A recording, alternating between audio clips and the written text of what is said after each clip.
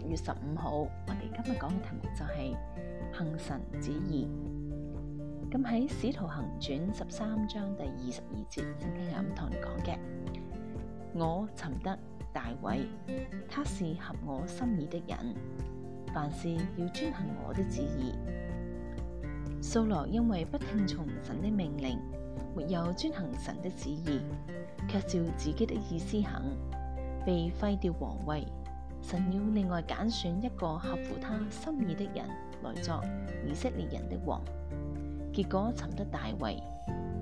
那大衛在哪方面合乎神的心意呢？這裏告訴我們，說他凡事要遵行神的旨意，這就是所有蒙揀選、蒙喜悅的條件。一個人如果不肯遵行神的旨意，他與神怎麼合得來呢？怎能為神所用呢？神與這樣的人無法同行相交，也無法賜福給他。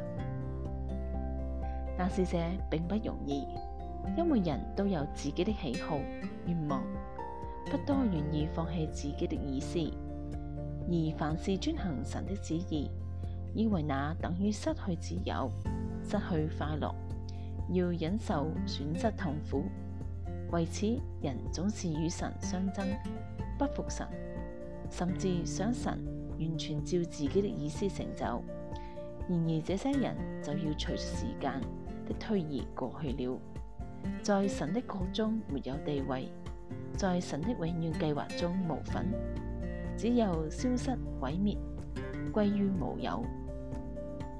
而遵行神的旨意，似乎失去自己，卻在神的計劃目的國度中找到自己，在今生幾十年中似乎失去自己，卻在永遠的生命和榮耀中得到自己。